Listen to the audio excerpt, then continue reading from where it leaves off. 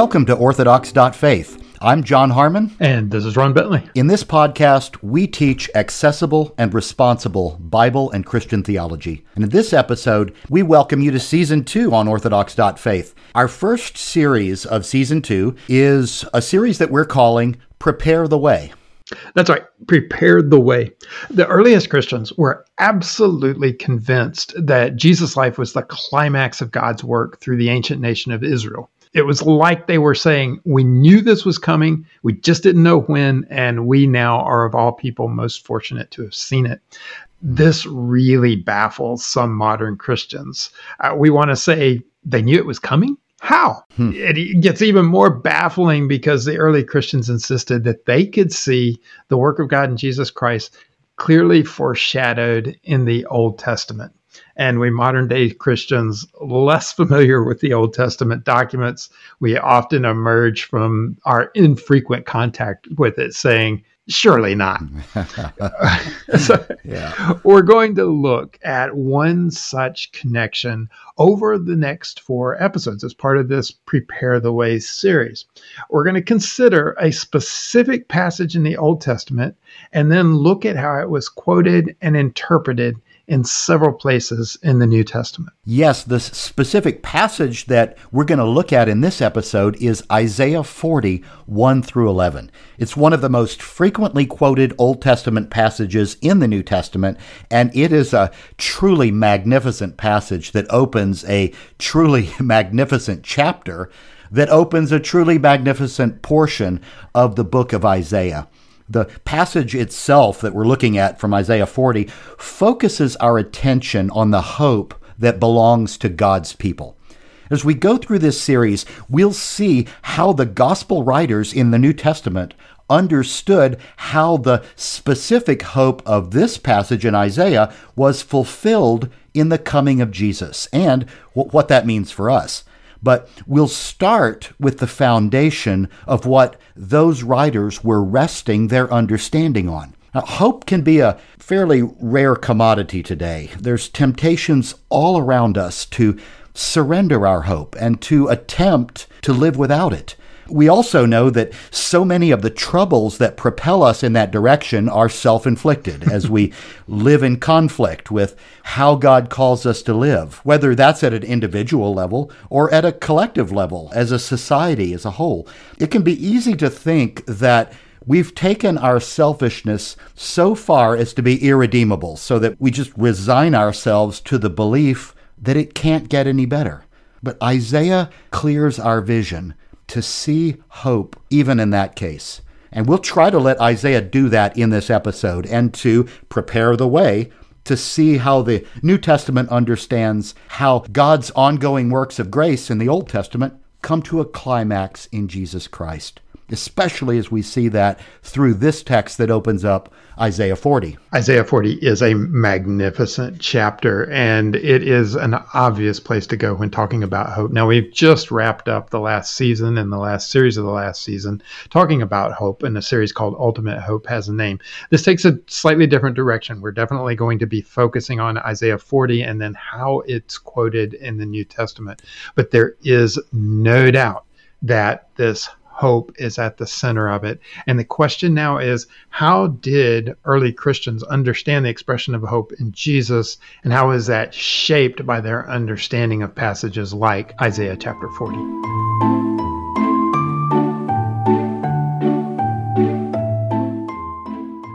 We're opening this series with this chapter out of Isaiah.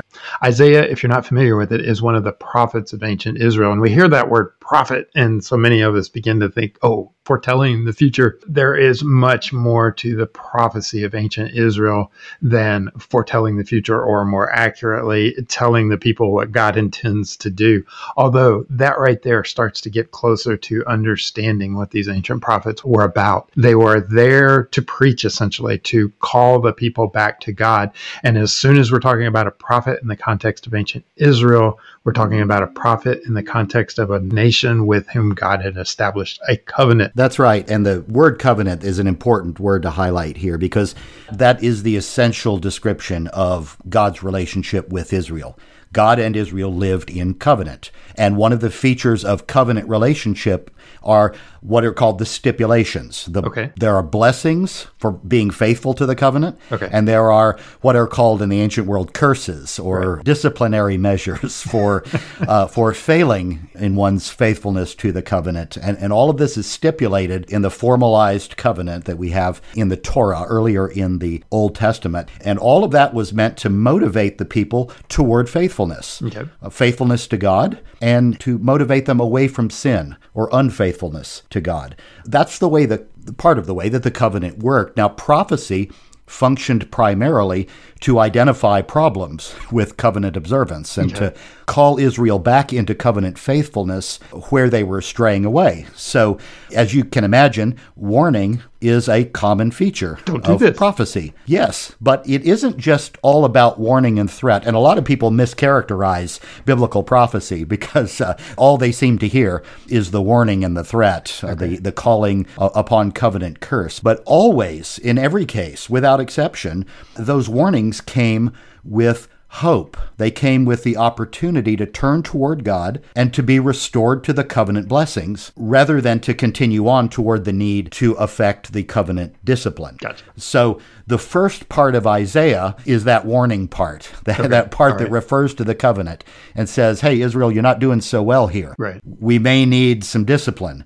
That part of Isaiah, the first 39 chapters, speak to Israel during Isaiah's own lifetime, which was in the latter part of the 8th century BC. And if I remember correctly, this is right before the fall of the northern kingdom of Israel. Is that correct? Yes. Now, not all of that section of Isaiah is before that event, but yes, that is roughly the time period that we're talking about. That portion of the book makes the case that Israel was not being faithful to the covenant, and there was therefore going to be a need to enforce the covenant terms. And Isaiah spoke to the people of his day, warning them of the dangers of continuing as they were. Under the covenant, one of the consequences of unfaithfulness was forfeiture of the promised land. Israel would be exiled from the land if they did not choose to put their trust in God. And that's the really important part of Isaiah 1-39 that we want to highlight here. John, when I hear you describe it this way, I think in terms of I didn't honor the agreements of the mortgage on my car, so someone's going to show up to repossess it. Have I badly misunderstood what you're describing here?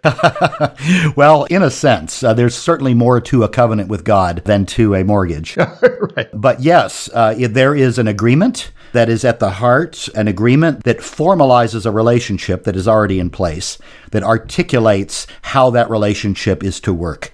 It includes, if the relationship works as it should, this is what will happen. If it does not work as it should, that is what will happen. That's the essence of what's being articulated or what's being referred to in the first part of the book of Isaiah. Okay, but when we come to Isaiah chapter 40, things really do seem to change. We've both said this is a magnificent chapter. We're going to say more about that, but something changes. The tone changes. What's going on in Isaiah chapter 40? Yeah, the audience that Isaiah is speaking to is a completely different one, because when we get to chapter 40, then the author presupposes that the people are in exile and actually speaks from the past into the future. Okay. The author talks to the Israelites who are in exile. So there's a really sharp change in the tone.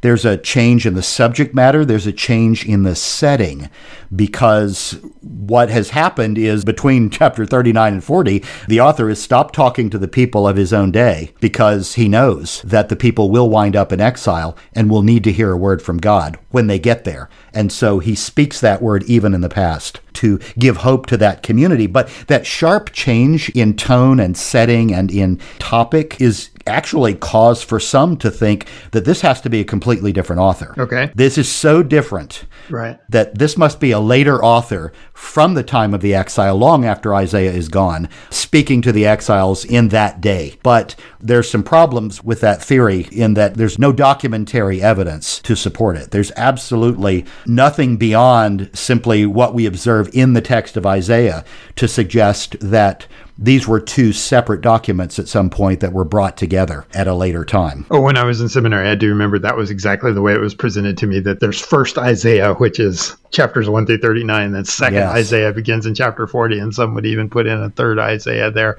So if I understand what you're saying, if there really were two separate books, somewhere we would have expected historically to see Isaiah 1 through 39 off by themselves in one place and Isaiah chapter 40 off in some other place by itself. But we see that nowhere. We just have the entire book together. Yeah, we not only see it nowhere, we have no reference to it anywhere. There's not even a reference to a book of Isaiah that only consists of a portion of what we have. I'm certainly familiar with that in the New Testament world, because there are those theories that there's a document called Q that lies behind some of the shared text between Matthew and Luke. It goes so far as you can go to the library and pull the critical edition of Q off of the shelf. But again, this is a document that exists in conjecture only, because nowhere have we found anything, or as you say, even a reference to that separate document. It's just surmised based on the text. Yeah, that's a good example. But as we're talking about it here, we're going to go ahead and approach it from the notion that this is Isaiah, the author of the original first 39 chapters, addressing in the future a different group of people. It makes perfect sense in the flow of the book of Isaiah, and also given the absence of any evidence to understand it otherwise, that Isaiah could easily turn and speak words of hope, because that's a feature of prophecy. The words of hope and restoration are a very common element in prophecy, because God chooses to communicate to God's people that this isn't just about judgment and punishment. This is about relationship and about the ability to continue in relationship. So there's a far better explanation for why the shift happens at chapter 40 than that this is just simply a different writer in a different time writing to a different audience. The nation of Israel faced a serious crisis. There was a dire problem. Serious questions that were raised when they were sent into exile. When Jerusalem fell, remember, the temple was destroyed, and the temple was where God lived. The people of Jerusalem, and they get called out on this elsewhere in the prophets, they began to act like, well, nothing bad can happen to us because we live in Jerusalem. What could possibly go wrong to the people who live in the city where God's house is? So God's presence dwelled in Jerusalem. Well, when the temple fell, when Jerusalem fell, and the people were exiled, there were some serious questions about, well, what happened to God? When God's house was destroyed, was God defeated by other Babylonian gods? Was God finished? Had God abandoned them? There was a theological crisis that went with those events. The big question in Israel's mind is God done with us? Were Israel and God finally finished for good? And the rest of Isaiah, including this chapter, answers that question.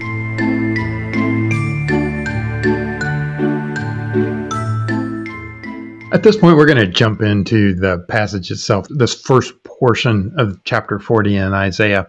We're going to come at this a verse at a time, maybe 2 or 3 verses at a time, and just work our way through. Starting with verse 1, this change in tone is just profoundly evident right from these first words. It goes like this: comfort my people, says your God. Just the way that was said would be comforting to Israel in their exiled situation. That doubling of the imperative. Okay. Because this is not the noun comfort. This is instructions to the prophet. Right. To comfort the people, that God has told Israel to speak words of comfort and to be a comfort to Israel. And the doubling of this has an emotional intensity to it that really underscores the fact that something, yes, has really changed in this storyline of Israel and God's covenant relationship. So something like, go and comfort these people. I really mean it. Go comfort them. Right. Yes. That's great Hebrew there. Okay. Well, the second verse goes like this: speak tenderly to Jerusalem and cry to her that her warfare is ended, that her iniquity is pardoned, that she has received from the Lord's hand double for all her sins. I can see the comfort there, but something that's always perplexed me a bit, John, is the way it wraps up there at the end. She's received from the Lord's hand double for all her sins. Did God overdo it on the punishment side here? Yeah, it's easy to maybe think that way. It's easy for us to make that supposition. Did God punish Israel excessively? Did God punish Israel out of proportion? Right. But that doesn't fit the larger biblical context at all. Okay. Plus, this is poetry. So we've got to remember we're dealing with figurative language and imagery, and we need to be careful not to jump to conclusions that come from reading too narrowly. But that sense of twice over, it could be a couple of things. That double sense may refer to the twin fallings of the northern kingdom, the kingdom of Israel that fell to Assyria, and the southern kingdom of Judah that fell to the Babylonians. It could be that twin fallings. It was both of those together that really finished off what had been the whole of Israel originally. Another and a better possibility, I think, is that the double that Israel received is God's comfort and mercy and God's blessing in Israel's coming restoration. God's grace and God's blessing will come on Israel twice as powerfully, poetically speaking. Got it. Twice as powerfully as the punishment for sin had come. And this is how I read the verse. Got it. Remember the doubling of the word comfort in verse 1? Could that be the referent of what Israel receives twice over? Got it. I think something along those lines is the most likely reading. Well, now we get to the heart of this passage and the passage that gives this series its title and something that the New Testament authors latched onto so strongly. Starting in verse 3, a voice cries in the wilderness, prepare the way of the Lord. Make straight in the desert a highway for our God. Every valley shall be lifted up, every mountain and hill made low. The uneven ground shall become level, and the rough places a plain. And the glory of the Lord shall be revealed, and all flesh shall see it together, for the mouth of the Lord has spoken. Familiar words, aren't they? They are. They are. Yeah. Those get repeated a lot in word and song. Yes. The image here is really the image of preparing a way for a king. Okay. Because when royalty traveled, think about it today, there are advance teams. When a head of state or a dignitary travels, there are advance teams that go ahead to prepare the way so that the voyage is as smooth as possible. And in the ancient world, these advance teams would go ahead of the king and literally fix the roads. Okay. Or even if there needed to be new roads built, they would build them. Literally, if there was a bump in the road, it would be smoothed over. Right. If there was a dip in the road, it would be filled in. Because the idea is getting the king to his destination with as little discomfort or detour or interruption as possible. And so this image of preparing a way, a royal highway for the king, is really pointing to God is king. The real king, not the king of Babylon, not the king of Assyria, not the king of anywhere else, but God is the real king, and God, that king, is coming. So this prepared highway is the highway that the king would travel on. And the king would travel on not just to arrive at a destination, but to gather the people and take them home. And that's got some background in the Old Testament, doesn't it? Right. This idea of the Exodus, of the people being delivered from their captivity. So some of this language echoes the Exodus itself. That was the clearest memory that Israel had of God releasing his people from captivity. We've got all this language that the king is coming, the king is coming. And there's a certainty about this that the text gives us as verse 5 ends, for the mouth of the Lord has spoken. That's just a way of underscoring it and saying, you can be sure of this, because this word is coming from God himself. You better believe it. Mm-hmm. Okay. A voice says, cry out. And I said, what shall I cry out? All flesh is grass, and all its beauty is like the flower of the field. The grass withers, the flower fades when the breath of the Lord blows on it. Surely the people are grass. The grass withers, the flower fades, but the word of our God will stand forever. Yeah, that voice that we're hearing in the passage continues by underscoring that God is great and will do a great thing here. And it's something that humans can't do for themselves. Okay. And the emphasis here in this section is really on the frailty and the feebleness of who we are and what we can do as compared to God. Humans are weak. Our lives are temporary and they're fleeting, and we can only do so much. In fact, there's no guarantee that when we purpose to do something that we'll even be around to see it through. Right. We're just temporary and fleeting, and we get that imagery with the flower fading and the grass withering. But in sharp contrast to that, there's God. Right. God can do this. God can proclaim blessing, or God can proclaim judgment, for that matter, right, in one age and be around to bring it to pass in another. Because God will always be around. If he decides to do something in the future, we know that he not only may intend to do it, but that he'll be here to get it done. God can deliver, in other words. God not only wants to do this for God's people, but God is also fully capable of doing it. It wraps up with these words.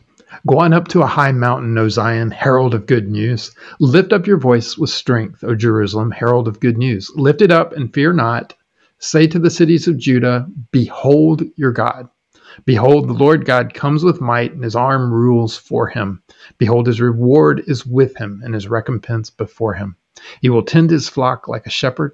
He will gather the lambs in his arms. He will carry them in his bosom, and gently lead those that are with young. Did you notice that this message that Israel is supposed to proclaim, this message of the Lord's coming and his deliverance, is to be made in the hearing of the whole world?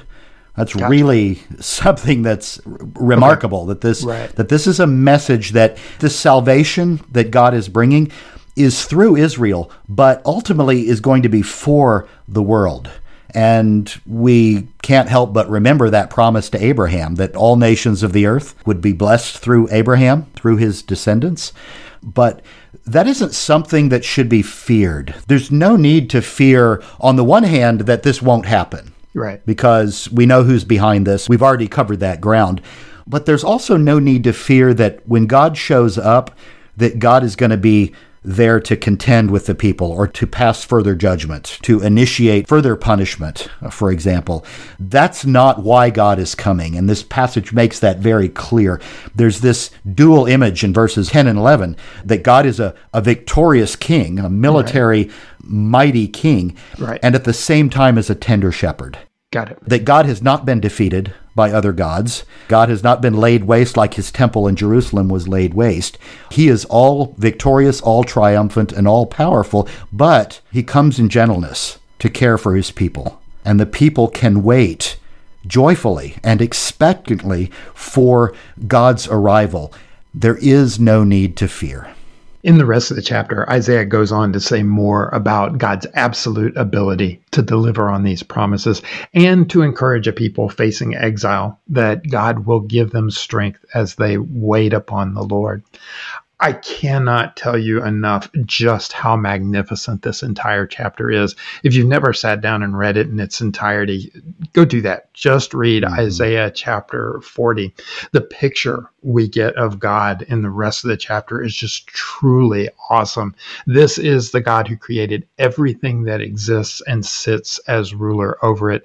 This is the God who calls out the stars by name, the God before whom all pagan deities pale in significance. And yet the chapter ends on the same note of comfort that it begins.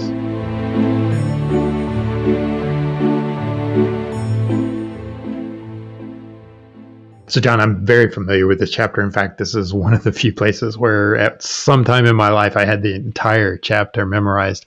But it hadn't occurred to me that when you say make straight a highway for our God, we're not just talking about the highway on which God comes to the people, but as you described it, this is also the highway on which the exiles return. And as you and I talked about this, we both concluded that there is nothing in our prior experience in trying to follow God that feels like a straight highway. So what do we make out of this? That is very true. Let's remember here that this imagery is about the highway that God travels. Okay. And when it comes to God doing for his people what he wants and intends to do for us, there is nothing that can stop him. Right. Nothing that can derail or delay him or force a detour. God will not only come to us in person, but God will lead us home. and there is no obstacle to that journey that can affect him in the least. Gotcha. So following God may not feel like a smooth ride, and it isn't. But this imagery really isn't giving us a picture of what it's going to be like from our perspective. Okay. Other than to paint the picture of God as our shepherd who comforts and cares for us and carries us to places that we can't reach on our own. John, you've repeated over and over again the certainty of God's ability to make these things happen. Even though the early Christians were so convinced when they read this chapter, they were so convinced that what they were seeing was the fulfillment in Jesus Christ. And we'll get to that in subsequent episodes. At the same time, there's no doubt that we often find ourselves in a situation not unlike the ancient nation of Israel going into exile. Situations where we are absolutely powerless to do anything about what's going on around us. This really opens the door to the topic of grace, doesn't it? Because we're talking about how we cannot save ourselves, just as Israel could not. And this is something that must be done for us. And there's no way that we can work our way there, no way that we can expend enough effort to arrive at the destination that we want to be. I had a recent experience. I picked up sailing over this past summer in attempting something that I probably shouldn't have attempted. I managed simply to step off of the pier into the marina. Next thing I knew, I was bobbing in the water. And I had just prior to this spent probably about 30 minutes trying to crank an uncooperative engine, so I was exhausted. And there I was hanging underneath the pier. No amount of effort on my own part was going to get me out of that lake. So fortunately, the guy who was with me ran off and got someone. They came over and literally pulled me out. But there is that sense of helplessness as you sit there pondering your life choices. And that seemed to emphasize the kind of situation where I have to have someone intervene in this situation. Well, it's a great example of being helpless and relying completely on somebody else to come and rescue you. Although I do have to ask the question, you said you've taken up sailing. Why would you have been trying to crank an engine? Yeah. So we're required to leave the marina on engine power since we're on these training boats, and every single other boat around us is probably worth 10 times what our sailing boat is. So yes, we have to go out on engine power. But you had brought up the topic of grace here. Absolutely. Grace designates what God does for us. And so often it's not until we come to terms with just how profound our own helplessness is that we are then able to accept, or as we Christians say it, to accept God's grace, to accept what it is that God does for us. Right. And even though the word grace isn't found in this particular section of Isaiah, the picture of grace is all over it. And it's one of the big things that these 11 verses picture for us is God coming to do for Israel what Israel can't do for itself. There is no rescue but for the rescue that God offers. And God will come in person to make this happen. That's the promise that's being made here in Isaiah. And there aren't any terms to it. It's not, I'll rescue you if. It's an outright promise that this rescue will be offered to you. We can't do a single thing to earn it or to buy it or to work our way toward it. God does it entirely for us, and that's what we call grace.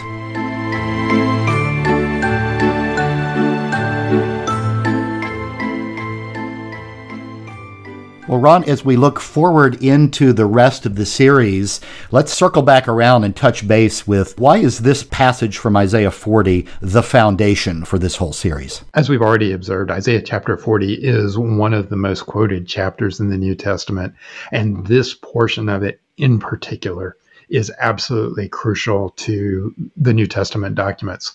We'll get into it in detail in the next episode, but every single one of the Gospels uses the voice crying in the wilderness as their understanding for what John the Baptist was doing when John announced the coming of Jesus. At the same time, this notion of grace that pervades the chapter, even if the word isn't used there, early Christians saw in Jesus Christ the ultimate expression of God's grace, the ultimate expression of God's love, and it was natural for them to turn to a chapter that emphasizes that grace so thoroughly to understand what they are doing. Again, magnificent chapter, magnificent expression of hope and comfort, and just a natural place for Christians to look as they begin to understand and make sense of what God accomplished in Jesus Christ. So that's where we're headed in the next episodes.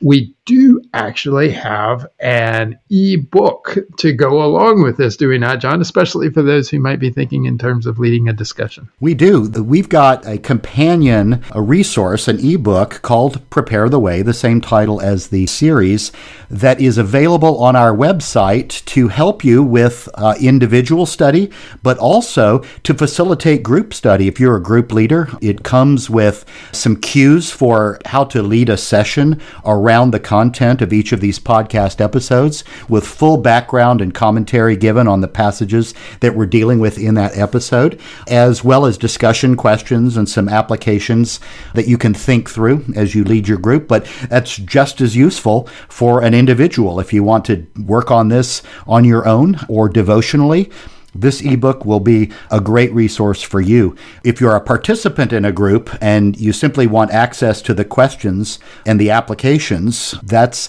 going to be available separately also on the website. So take a look at that. orthodox.faith/shop is where you'll find it. This is also a way that you can support Orthodox.faith, because there'll be just a small charge for downloading those resources, and we appreciate all the support that you give us. Absolutely. Go to the website for the ebook as well as that additional resource that'll be available. And as always, for more information about this podcast and our other activities, do see the website at orthodox.faith. That's orthodocs.faith. And thank you again very much for listening.